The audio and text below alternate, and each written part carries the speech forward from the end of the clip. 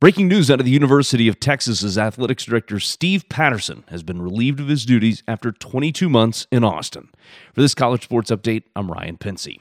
News broke on Tuesday morning that Steve Patterson was out as the athletics director of the nation's wealthiest program.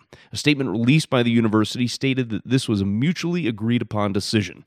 University of Texas President Greg Fins spoke with the media on Tuesday and stated that the exit had been in the works for several weeks and that no one issue led to the move.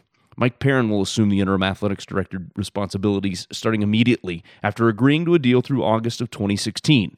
Perrin is a Houston attorney who played linebacker and defensive end for legendary head coach Darrell Royal in the late 60s. To say this has been a rocky tenure would be an understatement.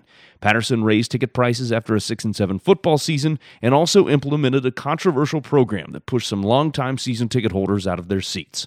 Patterson did, however, make two of the biggest hires an AD can make during his 22 months on the job, in hiring Charlie Strong as the head football coach to replace Mack Brown, and this offseason luring Shaka Smart from VCU to replace longtime head coach Rick Barnes. Chip Brown of HornsDigest.com reported earlier this week that Patterson was in trouble after several key boosters gave their vote of no confidence to university officials this week. Some going so far as to say they would stop giving to athletics as long as Patterson was in charge. Texas is also in the final month of their exclusive negotiation window with Nike before a potential shoe and apparel bidding war takes place between Nike and Under Armour. Brown also reported that key stakeholders, including the head coaches at Texas, were not consulted on this apparel decision by Patterson.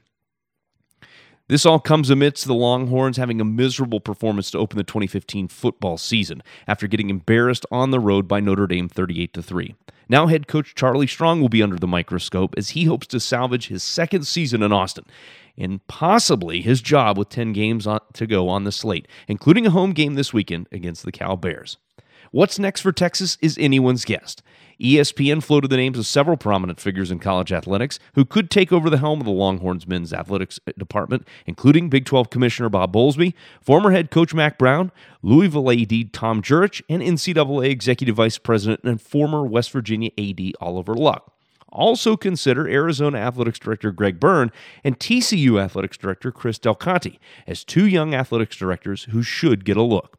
Whomever the new AD is, the lesson learned at Texas is that big-time college athletics is much different than pro sports and running a successful corporate business. When boosters are spending the money that they are and expecting results, it is as much about finding ways to meet their needs and staying in their good graces as it is about anything else. Don't get me wrong, if Texas went 12-0 last season and competed for the college football playoff, I'm sure some of the issues that were raised against Patterson may have been forgiven. Instead, the top job in all of college athletics is up for grabs again as the football team and the athletics department look for a new identity. Stay tuned for more information as this story develops. For this college sports update, I'm Ryan Pensy.